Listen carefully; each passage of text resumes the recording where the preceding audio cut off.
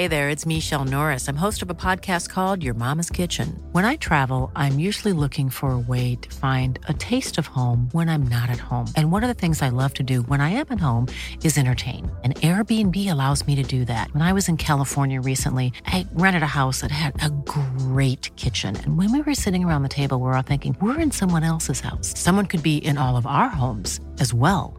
If you have a home, but you're not always at home, you have an Airbnb. Your home might be worth more than you think. Find out how much at airbnb.com/host. Hey, I'm Ryan Reynolds. At Mint Mobile, we like to do the opposite of what Big Wireless does. They charge you a lot, we charge you a little. So naturally, when they announced they'd be raising their prices due to inflation, we decided to deflate our prices due to not hating you. That's right. We're cutting the price of Mint Unlimited from $30 a month to just $15 a month. Give it a try at mintmobile.com/switch. $45 up front for 3 months plus taxes and fees. Promo rate for new customers for limited time. Unlimited more than 40 gigabytes per month slows. Full terms at mintmobile.com. Why don't more infant formula companies use organic, grass-fed whole milk instead of skim? Why don't more infant formula companies use the latest breast milk science? Why don't more infant formula companies run their own clinical trials? Why don't more infant formula companies use more of the proteins found in breast milk? Why don't more infant formula companies have their own factories instead of outsourcing their manufacturing? We wondered the same thing. So we made ByHeart, a better formula for formula. Learn more at byheart.com.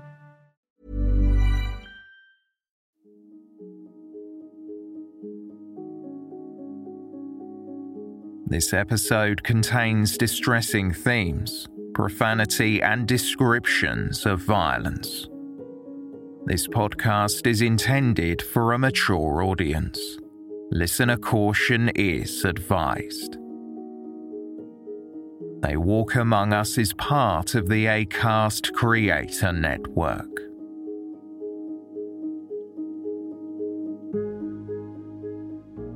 In some religions and communities, great weight is placed on the family and its so-called collective honor. Name and reputation can overshadow everything else, and a specific code of honor must be followed. Sometimes, when perceived shame has been brought upon a family, the alleged wrongdoer is forced to pay the ultimate price. At home, she was expected to be a dutiful Turkish daughter, while out of the family home, she was exposed to a lifestyle that was completely at odds with her upbringing. The truth is, he needs to step forward and tell the truth of what he's done to her, really, rather than trying to blame on other people. It's just really sad, because when I do things like go out with my friends and, little things, it's like she didn't get to do this, and she's probably dead and buried somewhere, no one knows, and it's heartbreaking. Welcome to Season 7, Episode 46 of They Walk Among Us, a podcast dedicated to UK true crime.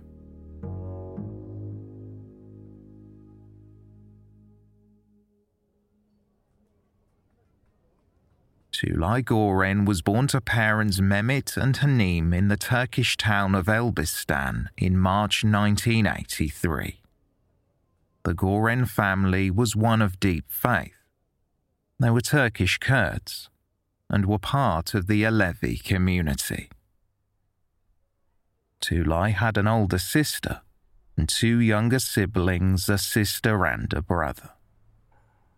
By 1995, she was approaching her awkward teenage years, and the family had travelled to the United Kingdom. After claiming asylum, the Görens had settled in Woodford Green in East London. They built a life on Glastonbury Avenue, a quiet residential street close to the local football club. Tulay's father, Mehmet, worked part-time at a local fish and chip shop, while her mother, Hanim, found employment in a clothing factory. As it turned out, Tulay enjoyed her new life in England. She enrolled at Woodbridge High School, where despite not only being new to the class but new to the country, she adapted and made friends with ease. However, according to people who knew Tulay, she was having problems at home. She was young and easily adapted to the challenges of living in a new country, but her father Mehmet struggled. He found it difficult to adapt to the culture, refused to learn English, and in turn could not hold down a regular job. On top of that, Mehmet was a gambler. He frittered away what savings the family had, along with any child benefits and support payments he received. While Tulay immersed herself in British culture, Mehmet was intent on maintaining his interpretation of the culture and tradition of his homeland. One tradition important to Mehmet was the observance of the Honor Code. Within the close patriarchal community the Gorens inhabited, women were seen as the property of their fathers and then their husbands. Females were ordered to obey, but this was at odds with the British schooling that Tulay and her sisters received. According to Tulay's friends, the teenager often came to school with fresh black eyes and complained about her strict father, who kept the family in check through violence. One friend, Nadia Mahmood, recalled to a reporter for the Evening Standard. She said she hurt her eye bending down and hitting a chair, but from her face, I could tell that was not the truth. It was obvious she had been hit.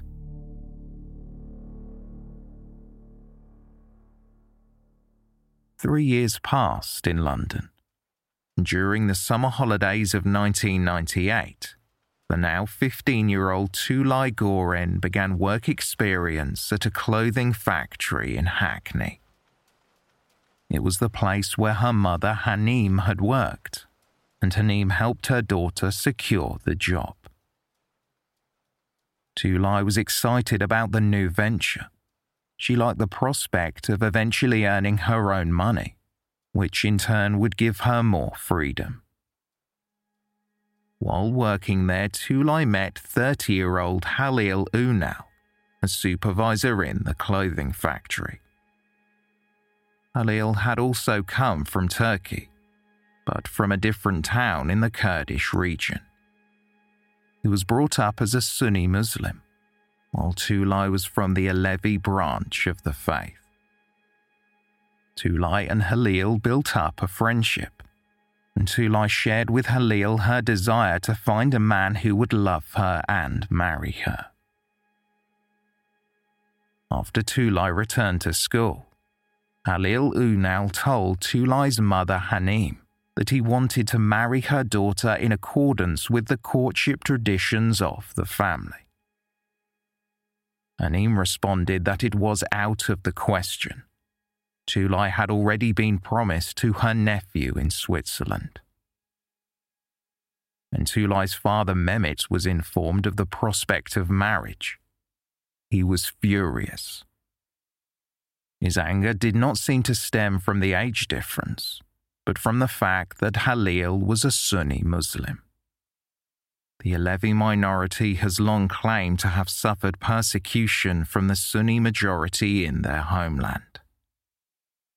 Tulay told her parents that she was in love, but they were headstrong in their determination that the couple could not and would not marry. Despite her parents' disapproval, Tulay and Halil continued seeing one another and spoke on the phone every day. According to court documents, Halil was under the mistaken belief that Tulay was 17. In December 1998, furious that his commands were not being followed, Mehmet appeared at the factory where Halil worked. In a violent assault, Mehmet threatened to end Halil's life if he did not call off the relationship. Halil reported the incident to the police, but decided not to press charges as he wanted Mehmet's approval to marry his daughter. Tulay was distraught by her father's actions and even more determined for the marriage to go ahead. When she confronted Mehmet, he responded by slapping his daughter across the face and ordering her to take a test to prove her virginity. Distraught, Tulay ran away to Halil Unal's flat in Hackney and divulged what had happened. Halil would later describe Tulay's injuries. I looked at her face and I saw she had bruising to her eye. She told me that her father tortured her and beat her, and that her uncle Kumar was pressuring her. Halil encouraged Tulay to go to the police, and she agreed. At Leytonstone police station, Tulay explained that she and her father had a heated argument about her relationship with Halil, and she had been attacked. Tulay told the police that she did not want to return to Woodford Green and that she would rather be taken to a children's home. When Tulay refused to leave the station, officers called her mother. The police divulged the teenager's whereabouts. Tulay was eventually persuaded to leave the police station that afternoon, but only after asking that her complaint be fully documented in case there were any more incidents. As Tulay was taken home, her father Mehmet demanded the police give his daughter a virginity test. When the Gorens arrived back in Woodford Green, the atmosphere in the home was tense. Another heated argument erupted, and Mehmet punched and kicked his daughter, which resulted in Tulay running away once more to stay with Halil Unal. They were both determined to marry, and while staying in Hackney with Halil, Tulay pleaded with her parents for their approval. Her attempts were futile. Mehmet was adamant that his daughter was not going to marry a Sunni Muslim. Mehmet felt that Tulay's transgression would be seen as a stain on the status of the male members of the Goren family, which in turn would risk them being excluded from the community. Halil Unal decided to try his luck once more. He spoke privately with Tulay's mother and requested her approval for the marriage to go ahead. Anim told Halil he would need to provide £5,000, an amount later referred to as bribe money, to cover the cost of Tulay being, quote, smuggled into Britain. Halil did not have that kind of money, but he handed over what little he did have.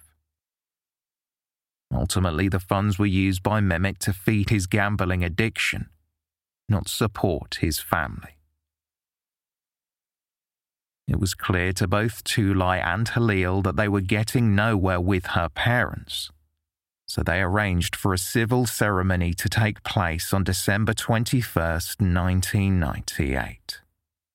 Tulay and Halil arrived at Hackney Registry Office, but it was then Halil discovered that Tulay was only 15 years old. She had lied to Halil and told him that she was older.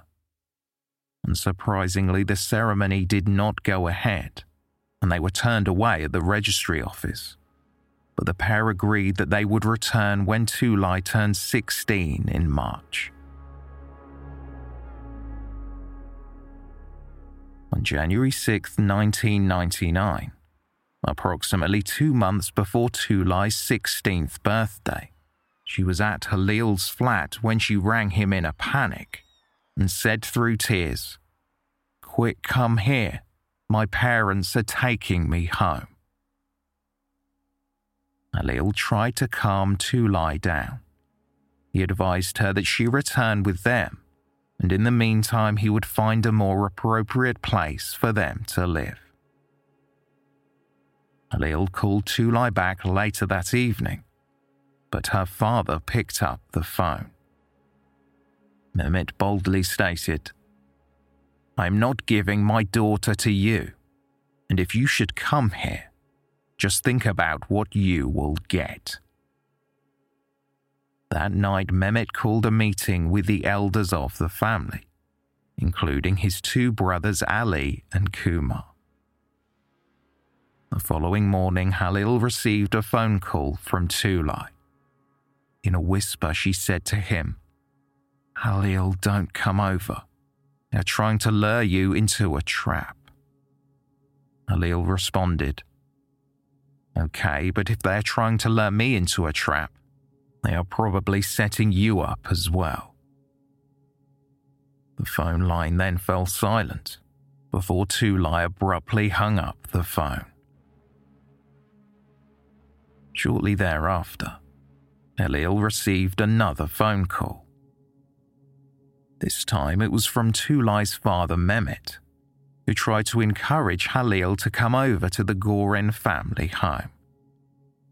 Halil replied, "If I do come over, it will be with 2 police officers." Mehmet sounded offended by the suggestion and responded, "Why would you want to bring the police? You're my son." Halil replied, "There's no way on earth I'm coming over." Mehmet was furious by Halil's reluctance and shouted, "I fuck your mother," and then began uttering more abuse and obscenities before hanging up.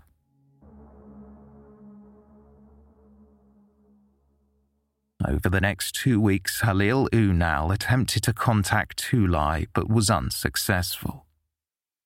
He feared she was being held against her will at the family home. However, one morning he received a phone call from Mehmet, who apologized and asked to discuss helping to find a suitable flat for Halil to live with his daughter.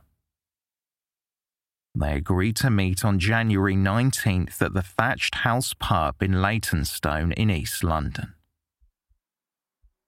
When Halil arrived in the presence of mediators, Mehmet told him that he and Tulay could be married. Halil recalled, "At this news, I became tearful and emotional, and I got up on my feet and kissed my father-in-law on the hand, a Turkish custom which denotes respect." Mehmet asked Halil to accompany him outside so they could ring Tulay with the good news. Mehmet suggested they walk down an alleyway near the pub to get away from the noise of the traffic. As Halil reached for his mobile phone, he felt a heavy and sharp object striking the side of his neck. After regaining his balance, he turned to see Mehmet standing behind him, armed with a hatchet. Halil reached for his neck to find that blood was spurting out of an injury. Dazed and confused, Halil somehow managed to find the strength to outrun his attacker. He headed back to the public house and alerted the authorities. The hatchet had left a wound 4 inches long and 2 inches deep. It required surgery that lasted almost an hour, leaving Halil with permanent nerve damage. The ominous attack on his life had led Halil to determine that Mehmet Goren had something to do with his daughter's disappearance. Officers from the Metropolitan Police Force arrived at the Goren family home that afternoon. Tulay's father Mehmet claimed that his daughter had simply run away. He ordered his wife into the room, and she corroborated his story. Anim claimed that she returned home on January 7th to find that her daughter was missing. She said that when she checked in Tulay's bedroom, she noticed that most of her daughter's clothing was missing as well, indicating that Tulay had left of her own volition. At the time, the police did not have enough evidence to make an arrest in relation to Tulai's disappearance. But 2 days after she was reported missing, a handwritten letter was delivered to her home. It was reportedly from Tulai. It appeared to be in her handwriting, and it read that she had been kidnapped by Halil Unal's boss, Bilal Dinaz. The letter read, "If anything happens to me, Bilal is responsible for it. He locks me in a room. He gives me food. He comes once every 2 or 3 days. He has done many bad things to me." The police had the letter analysed, and the handwriting matched Tulai's. However, the writing on the envelope had been penned by someone else.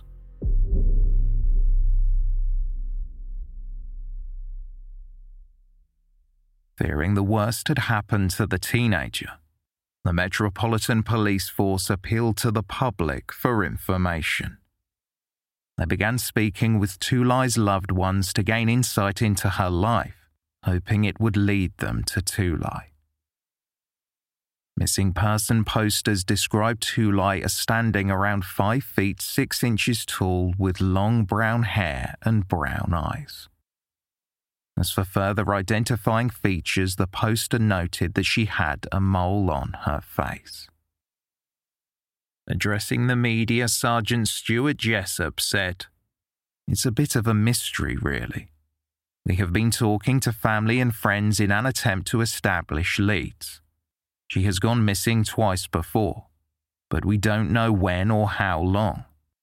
The parents speak broken English, and so we use translators." The search was initially hampered by the fact that Tulai was not reported missing until 13 days after her family had last seen her. The first 48 hours of any disappearance are the most crucial. After that, vital evidence can be lost, and hope begins to fade that the missing person will be found. Various tips came in throughout the area from concerned locals who believed they had seen Tulai. The police checked on all potential sightings, but were disappointed when each one only led to a dead end. By the middle of February 1999, the police announced that the search for Tulai Goren was winding down. Sergeant Keith Bailey stated, "Despite an intensive police search, we still have not been able to find her. Although we have concerns for her well-being, there is a point when the search has to come to an end. We are in touch with her parents daily, and they are obviously concerned for her safety." Sergeant Bailey added that if Tulai had gone somewhere of her own volition, then somebody most likely would have seen her and notified the police. The officer said, "We have had reported sightings of her, but no one could say if that was her for definite." Naturally, detectives were suspicious of the Goren family. They knew about the attack on Halil, but struggled to link it to Tulai's disappearance. On March 23rd, a new development unfolded when Mehmet and Hanim Goren were arrested. Under police questioning, Hanim broke down when she shared her belief that Mehmet might have been involved. Over the next year, police continued working on the case, gathering all the evidence they had against Mehmet Goren before presenting it to the Crown Prosecution Service.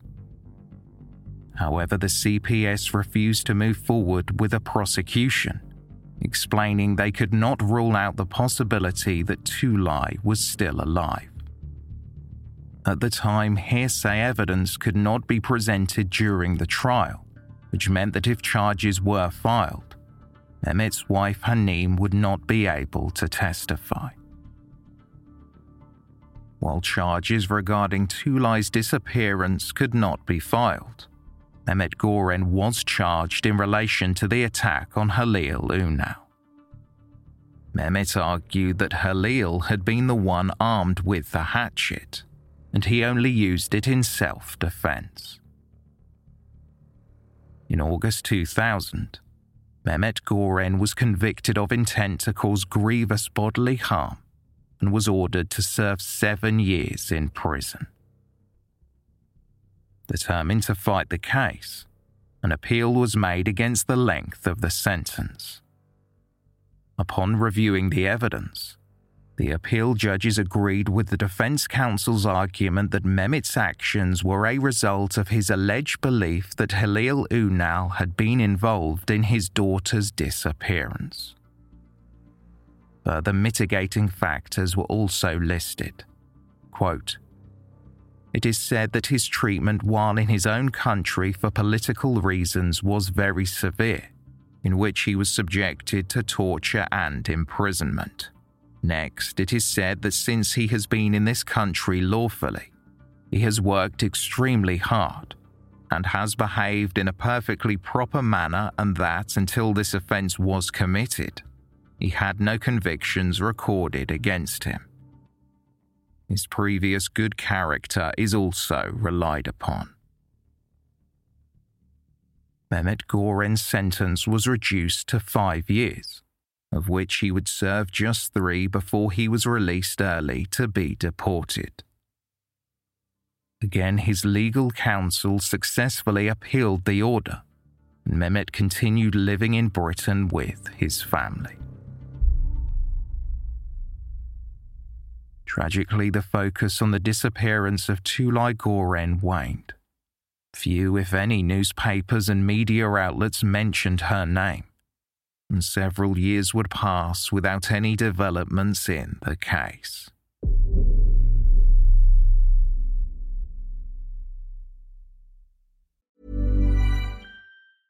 Hey, I'm Ryan Reynolds. Recently, I asked Mint Mobile's legal team if big wireless companies are allowed to raise prices due to inflation. They said yes. And then when I asked if raising prices technically violates those onerous 2-year contracts, they said, "What the f*** are you talking about, you insane Hollywood ass?"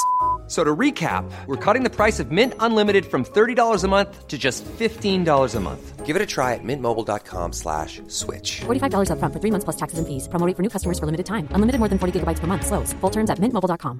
If you thought the only way to get a more defined jawline with natural-looking results was through surgery, think again. Juvederm Volux XC is a non-surgical injectable gel filler that improves moderate to severe loss of jawline definition and can help you achieve natural-looking results with little downtime. Even better, this improved definition lasts up to 1 year with optimal treatment. No maintenance required. Improve jawline definition for a smooth, sculpted look with Juvederm Volux XC. For important safety information and to find a licensed specialist, visit Juvederm.com. That's JUVEDERM.com. Not for people with severe allergic reactions, allergies to lidocaine, or the proteins used in Juvederm. Common side effects include injection site redness, swelling, pain, tenderness, firmness, lumps, bumps, bruising, discoloration, or itching. There's a risk of unintentional injection into a blood vessel, which can cause vision abnormalities, blindness, stroke, temporary scabs, or scarring. Talk to a licensed specialist to find out if it's right for you.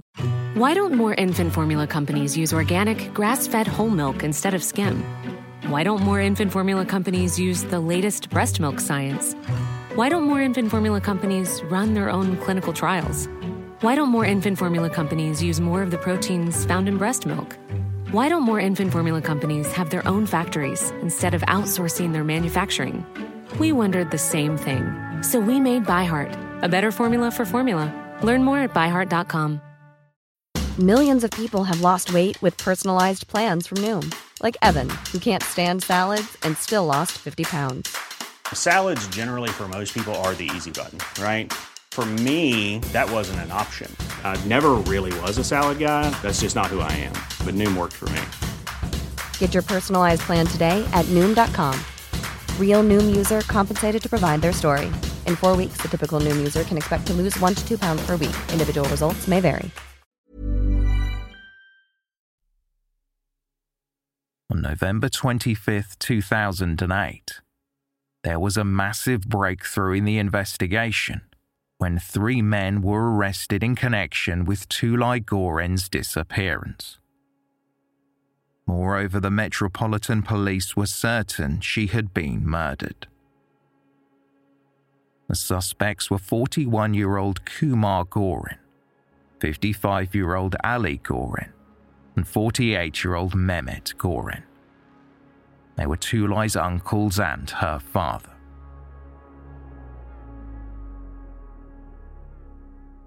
In announcing the arrest, a police spokesperson said, "The investigation has always remained open and under review. Tulay's body has yet to be discovered." 2 days later, Mehmet Goren was charged with murder and conspiracy to murder along with his brothers Kumar and Ali Goren. Their arrests had been made following a cold case review into Tulay's disappearance, which was opened in 2007. When Tulay first went missing, the police had little understanding of what was described as honour crimes. However, since then, the number of similar offences had increased sharply in Britain. There had also been significant changes to the criminal justice system as well, which now allowed hearsay evidence. Moreover, since there had been no verifiable sightings of Tulay in the preceding years, she could now be declared legally dead. When the police were looking into honour crimes more closely in relation to Tulay's disappearance, which was now classified as a murder, they flew out to Turkey to consult with Professor Aytekin Sır, a psychiatrist and expert on honour crimes. He knew nothing of the details of Tulay's case, but highlighted to the police a pattern of honour killings among rural communities in the east of Turkey that mirrored the case. Professor Sır said that for an honour killing to occur, a meeting would have needed to be held which would include the males of the family, i.e. Tulay's father and uncles. Around 12 cases of honour killings were investigated each year between 1998 and 2007, which meant that the police were now more aware of their existence. Metropolitan Police Commander Steve Allen later spoke about honour crimes and the difficulties the police face when trying to understand the true nature of related offences. We put a lot of effort into it because the stakes are so high. We're talking about people living or dying, depending on whether we get our response right or wrong. One of the things that we don't know is simply how much of this there is. We're seeing more and more reported in terms of incidents related to forced marriage. More and more reported. I suspect we're still only seeing a fraction of what's happening out there. Investigators found that in honour crime cases, there was a veil of silence that surrounded each, which made them much more challenging to investigate. As United Nations Special Advisor Asma Janghajir said, "The perpetrators of these crimes are mostly male family members of the murdered women, who go unpunished or receive reduced sentences on the justification of having murdered to defend their misconceived notions of family honour." As detectives had a better understanding of the dynamics surrounding honour crimes, they decided to take a look at Tulay's case once more. The breakthrough ultimately came from Tulay's mother, Hanim. During the initial investigation, Hanim had stuck to the same story that her husband told the police, that Hanim returned home one afternoon to find Tulay gone, along with just £20 and a bag of clothing. She had later informed detectives that she feared Mehmet had something to do with Tulay's disappearance, but at the time she was too afraid of her husband to reveal the whole truth. Hanim would confess that the day after Tulay was brought home on January 6th, she entered her daughter's bedroom to find Tulay tied up and face down on the bed. Tulai's hands were tied so tightly they had almost turned purple. Her husband Mehmet emerged from the bedroom door and ordered Hanim not to touch Tulai or untie her. He revealed that he had laced Tulai's coffee with sleeping pills and had tied her up to prevent her from running away. Mehmet then ordered Hanim and their 3 other children to go and stay with his brother Kumar in Walthamstow. He said that he and his daughter had, quote, things to talk about. Before Hanim and the children left, Mehmet told his 8-year-old son Tunkai to kiss Tulai goodbye, as it would be the last time he would see her. According to Hanim, when she returned the following day, her daughter was gone, and earth in the garden had been disturbed. Mehmet told his wife that Tulai had run away, but Hanim could not help but notice that Mehmet had a deep cut and scratch marks on his hands.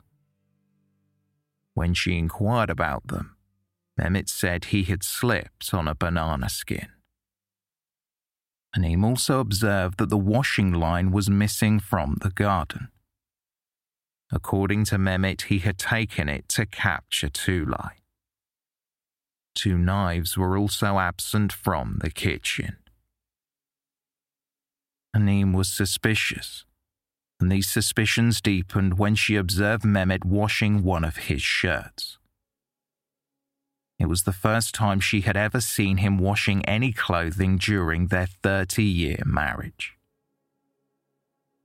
That evening, Mehmet sat Hanim down and warned his wife that their marriage would be over if she ever spoke of Tulai again. He chillingly commented, "Our children are no longer 4 children. From now on, we only have 3 children." Hanim watched on in silence as Mehmet tore up photographs of Tulai, along with her Turkish identity card and her birth certificate. He told his wife, "There will not be anything left inside that belongs to Tulai." Hanim Goren explained to detectives that around a week later, Mehmet sent her and the 3 children away to his brother's home again. She said that when she returned the following day, the garden looked different. She said it appeared as though it had been dug up. The patio was soaked with water, and almost an entire roll of bin bags was missing. According to Mehmet, he had turned over the soil with a meat cleaver and planned on planting vegetables. Hanim found this odd. They had lived in the home for several years. Never once had Mehmet shown any interest in the garden, and had never expressed a desire to plant vegetables. Hanim went on to say that Mehmet was a very violent man who had often beaten her and the girls. She said that on one occasion he attempted to inject her with rat poison. On another, she claimed he tried to gas the whole family to death. It turned out that Mehmet Goren had a criminal record to back up Hanim's claims. He had been imprisoned in both Turkey and Saudi Arabia. He had ties to a militant political organization, the Kurdistan Workers' Party. He had carried out robberies on their behalf, which ultimately resulted in his imprisonment. After Hanim Goren came forward with her account of the events surrounding her daughter's disappearance, she took on the role of detective.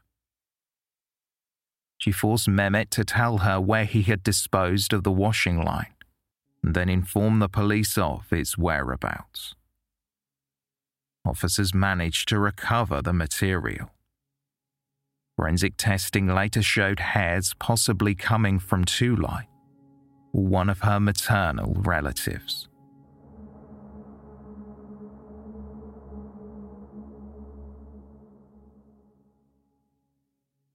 it was decided that the three Goren brothers were going to be put on trial together. In October 2009, legal proceedings began at the Old Bailey. The defendants were charged with conspiracy to murder Halil Unal and the murder of Tulay Goren. During opening statements, prosecutor Jonathan Laidlaw QC said that Tulay Goren had been killed by her father to, quote, restore the so-called honour of his family. The Crown put forward its theory that Tulay had been the victim of an honour killing and that her two uncles had either approved of the murder or helped to set it up and carry it out. There was no forensic evidence tying them to the crime, only witness accounts. The prosecutor explained that on the day of Tulay's murder, one of her uncles, Ali Goren, was working in his cafe in Workington, Cumbria, but her other uncle, Kumar, was closer at hand and was allegedly involved in helping Mehmet dispose of his daughter's body. The case against the defendants argued that Ali Goren, the elder of the family, was responsible for the protection of the family's reputation and would have been the key to making the final decision on the killing. Jonathan Laidlaw QC described the troubles that Tulay had with her father and detailed how these escalated when Mehmet learned of her relationship with a man of a different faith. The barrister said to the jury, what ultimately caused the most terrible of problems within this family and was ultimately to lead to Tulay's murder was a relationship she formed in London with a man named Halil Unal. Despite their differences in age, Tulay pursued Halil. She clearly loved him. Jonathan Laidlaw QC described how the relationship between Tulay and Halil produced in Mehmet a fear that his daughter had lost her virginity. Laidlaw said that in Mehmet's eyes this would, quote, leave her as a worthless commodity in terms of his ability to marry her off. The prosecutor told the court about Tulay's attempt to marry Halil and described how the family had brought her back home on January 6, 1999, and held her captive. Laidlaw stated, on January 7th, these men attempted to ensnare Halil by persuading him to come to the family home, but Tulay managed to warn him of the trap and his life was saved. Tulay was not so fortunate. She was never seen alive again, and the prosecution's case is that she was murdered at home later that same day. It was the prosecution's theory that Tulay's body was hidden in the back garden for around a week before it was removed and taken elsewhere to be disposed of. Jonathan Laidlaw QC explained that the police now had a better understanding of honour killings and described how the reputation of some men within certain cultures depended on the women in the family observing certain customs. He said that perceived transgressions in the culture can sometimes be seen to bring shame, saying, such stains have to be cleansed at any cost, if necessary through murder.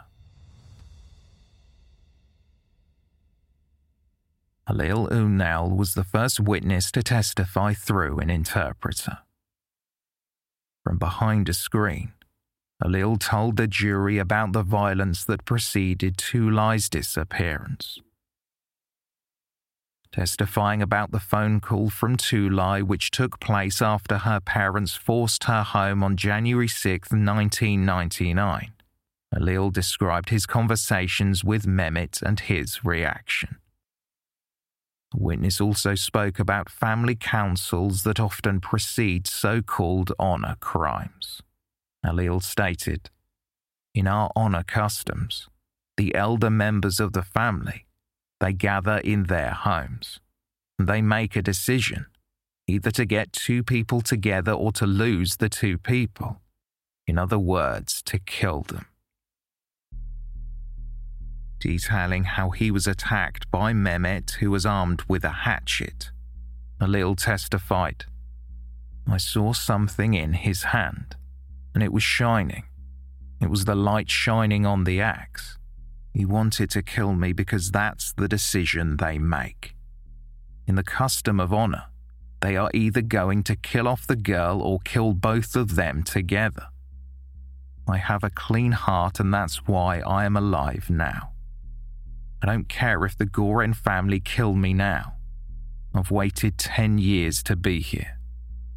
I am in stress and fear every day." Under cross-examination by Mehmet Goren's defense counsel, Michael Turner QC, Halil was asked whether Tulay Goren could have been pregnant at the time of her disappearance. Halil responded, "I was thinking she may be pregnant because she stayed with me for 26 days, and we didn't take precautions." Michael Turner QC then suggested that Tulay was not dead at all, but in fact had fled to Paris with Halil's help. The barrister revealed that after Tulay vanished, Halil had made several calls to a phone in the French capital. Halil denied that this was true.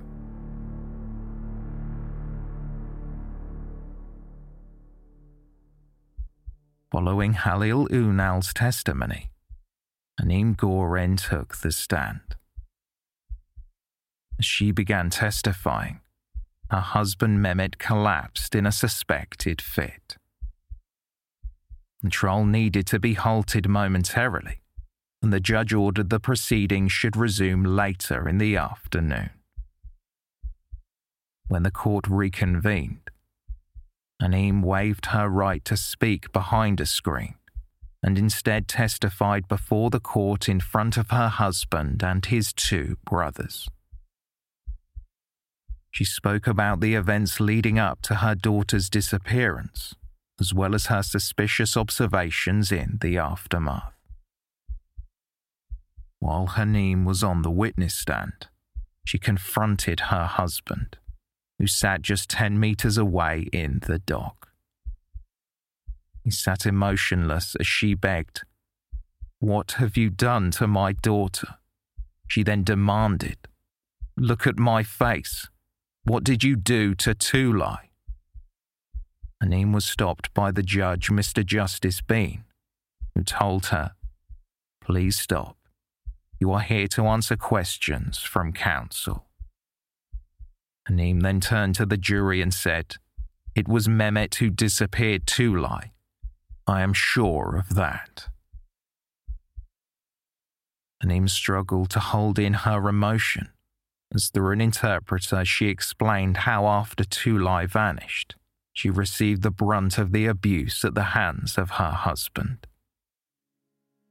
She repeatedly confronted Mehmet about Tulay's disappearance in the years that followed, increasingly so after her youngest daughter tragically died in a car crash in 2006. The witness explained that Mehmet denied having anything to do with it. Hanim testified, "He used to say those who did it are over there. I don't know who he meant." Describing how she then began threatening to go to the police, Hanim's husband told her that he would blame her and her relatives. It was even suggested that Tulay would still have been alive if the man she was involved with had paid the full £5,000, which Hanim said Mehmet wanted for gambling. As the tears rolled down her cheeks, Hanim said she was no longer afraid of her husband. Looking at him in the dock, she said, "Even if he hits me or kills me, I am not afraid. He's in front of me now. He's hearing me knowing everything he denies. He should come out honestly, bravely as a man. Come and tell the truth. I have had enough. I'm trying to be strong for Tunkai and Nurai, but I can't do it anymore. I can't cope.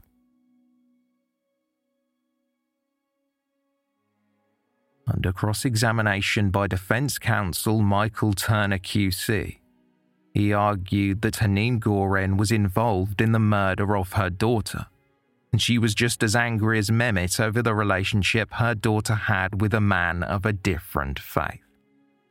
Hanim responded, "As a mother, I was angry. I was upset, but I did not kill her. I did not kill.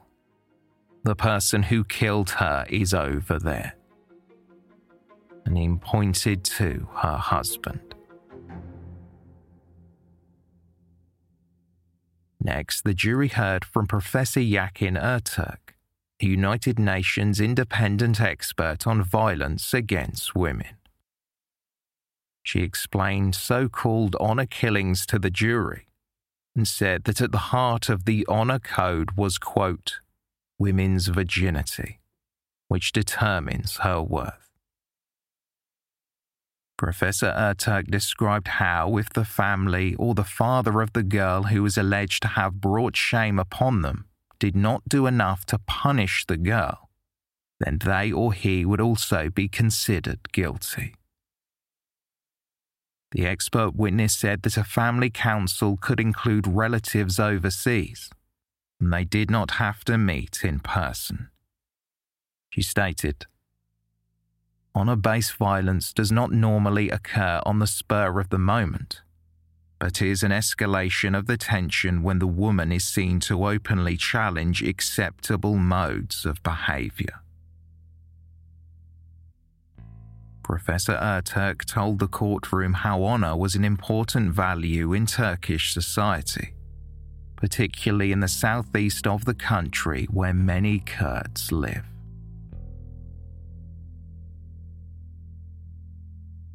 In the second week of the trial, the jury heard a videotaped interview between police and Tulay's late sister Hatice, recorded in 1999.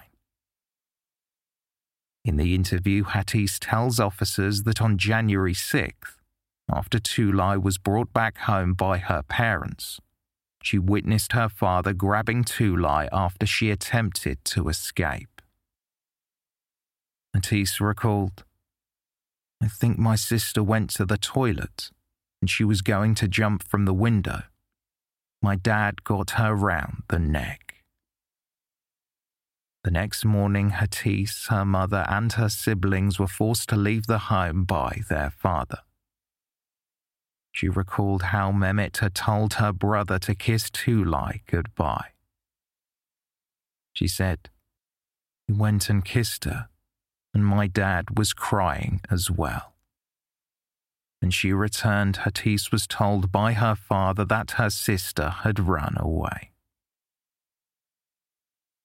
Tulay's other sister, Nuray, also addressed the court.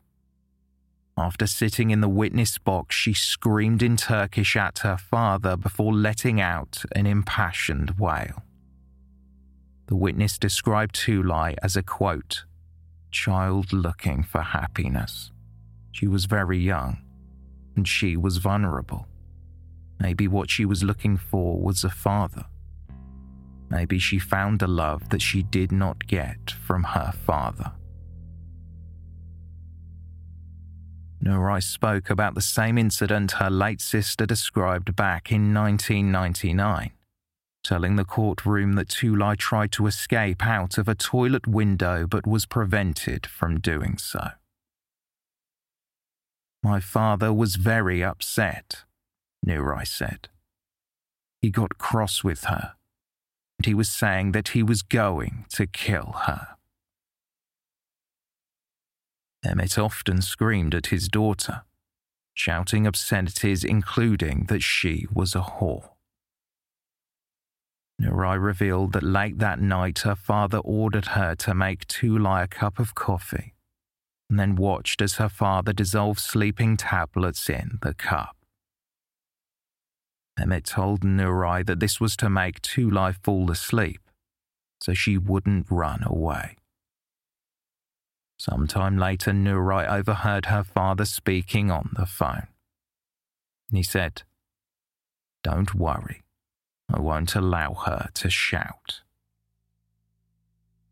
Nuray was asked by defence counsel Michael Turner QC why she did not go to the police about the threat her father had made to Tulay's life. Through sobs, she responded, "I did not think that this would be possible. I still can't think that it is possible, because a father could not do such a thing. I never believed."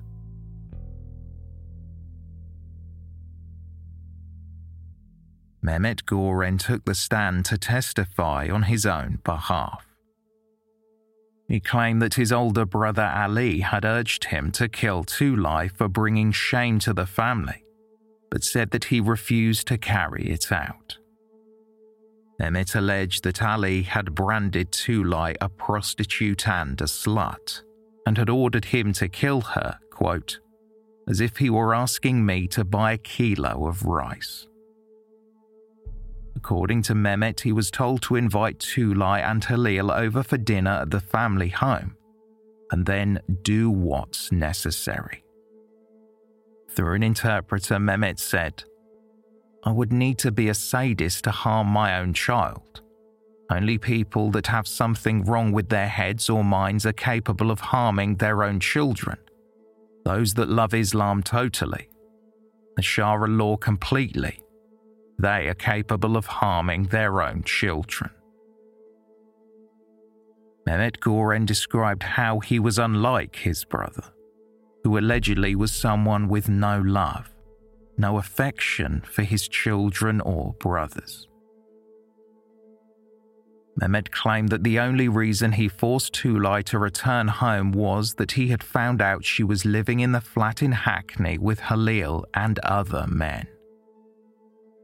He also argued that it was his wife Hanim who had tied up Tulay and drugged her coffee. He accused Hanim of beating their children regularly. Mehmet said Hanim berated Tulay during a row with her on the day she disappeared. Ali Goren testified next and countered what his brother Mehmet had claimed. Through an interpreter, Ali said he had a good relationship with Tulay and treated her like a daughter. He even spoke with her on the phone and offered her counsel a day before she returned home and vanished. Ali said his relationship with his brother Mehmet was distant, and they had rowed over Mehmet's addiction to gambling.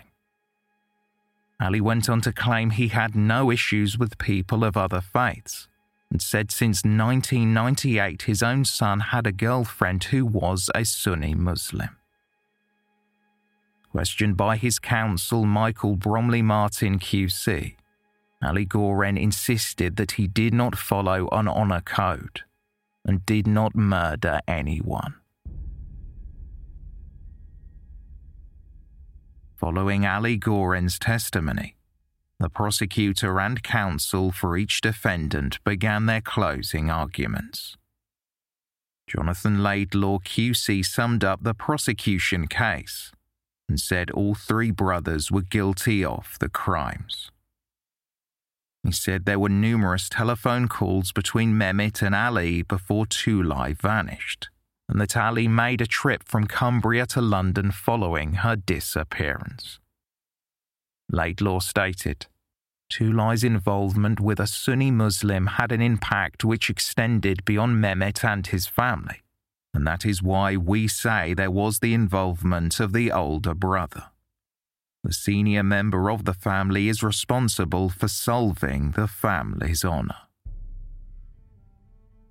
It was argued that Kumar Goren either physically assisted in the murder or was consulted about and gave approval for the killing.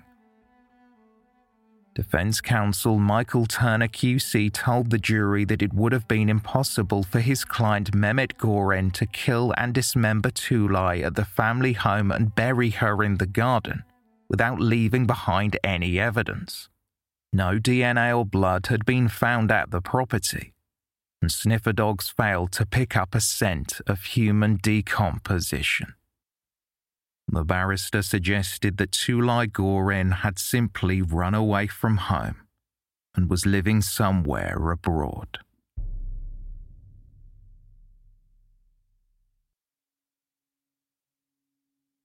So where are we now? The jury returned with their verdicts. The foreman announced that they were acquitting all three defendants of the charge of conspiracy to murder Halil Unal. As for the charge of murdering Tulay Goren, Ali Goren was found not guilty. Kumar Goren was found not guilty.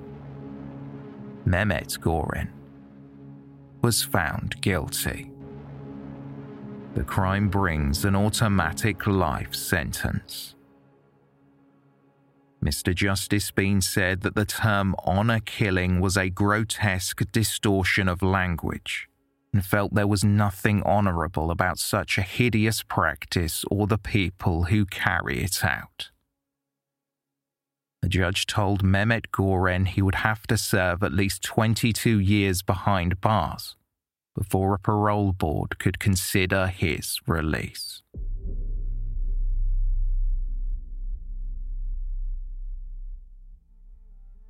Following the verdict, Professor Yakin Erturk, the independent expert on violence against women who testified at the trial, and Damaris Lakin from the Crown Prosecution Service, spoke with the media.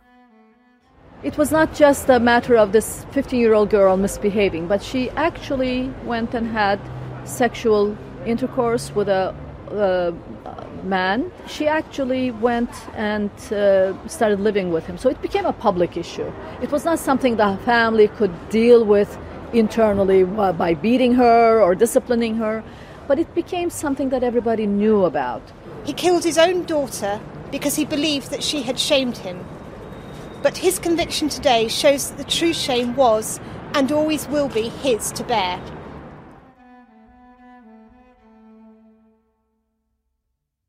Outside of court, DCI John McDonald of the Homicide and Serious Crime Command voiced his belief that despite the time that had passed, justice had been served. He said, "There should be no place in any society for the outdated feudal beliefs that led to this murder. I would like to give special mention to Tulay's mother Hanim and her sister Nuray, who both gave vital evidence in this case, whilst under great pressure." After his acquittal, Kumar Goren spoke through a translator and was adamant that Tulay was still alive.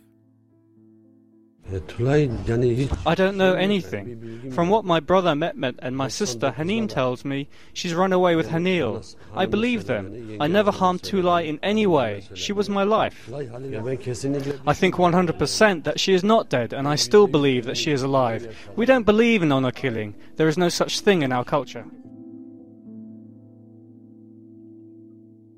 Tulay's sister Nuray provided a statement in which she spoke of her belief that Tulay was caught in the middle of two clashing worlds. She was expected to be a dutiful Turkish daughter, while outside of the family home, Tulay was exposed to a lifestyle that was completely at odds with her upbringing. So much of our tradition and custom stood in the way of what Tulay ultimately wanted, Nuray said. For my father, I have only one request. I ask that he finally disclose the whereabouts of my sister. My mother and I have a message for women who feel that they have no voice. Let them find the courage to come forward to the authorities and speak out. Let them know, like us, they will be listened to and taken seriously.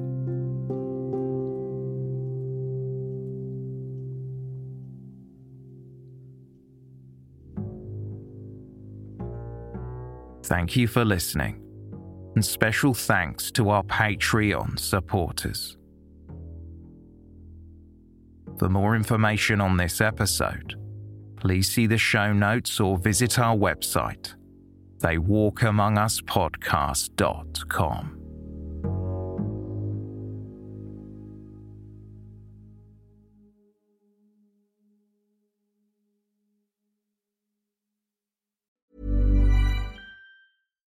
Why don't more infant formula companies use organic, grass-fed whole milk instead of skim? Why don't more infant formula companies use the latest breast milk science? Why don't more infant formula companies run their own clinical trials? Why don't more infant formula companies use more of the proteins found in breast milk? Why don't more infant formula companies have their own factories instead of outsourcing their manufacturing? We wondered the same thing. So we made ByHeart, a better formula for formula. Learn more at byheart.com. Imagine the softest sheets you've ever felt. Now imagine them getting even softer over time. That's what you'll feel with Boll & Branch's organic cotton sheets. In a recent customer survey, 96% replied that Boll & Branch sheets get softer with every wash. Start getting your best night's sleep in these sheets that get softer and softer for years to come. Try their sheets with a 30-night guarantee. Plus, get 15% off your first order at bollandbranch.com. Code BUTTERY. Exclusions apply. See site for details. When you make decisions for your company, you look for the no-brainers. And if you have a lot of mailing to do, Stamps.com is the ultimate no-brainer. It streamlines your processes to make your business more efficient, which makes you less busy. Mail checks, invoices, legal documents, and everything you need to keep your business running with Stamps.com. Seamlessly connect with every major marketplace and shopping cart. Schedule package pickups and see your cheapest and fastest shipping options from different carriers, with rates up to 89% off USPS and UPS rates. And with the Stamps.com mobile app, you can take care of mailing and shipping wherever you are. Make the same no-brainer decision as over 1 million other businesses with Stamps.com. Sign up with code PROGRAM for a 4-week trial, plus free postage and a free digital scale. No long-term commitments or contracts. That's Stamps.com. Code PROGRAM.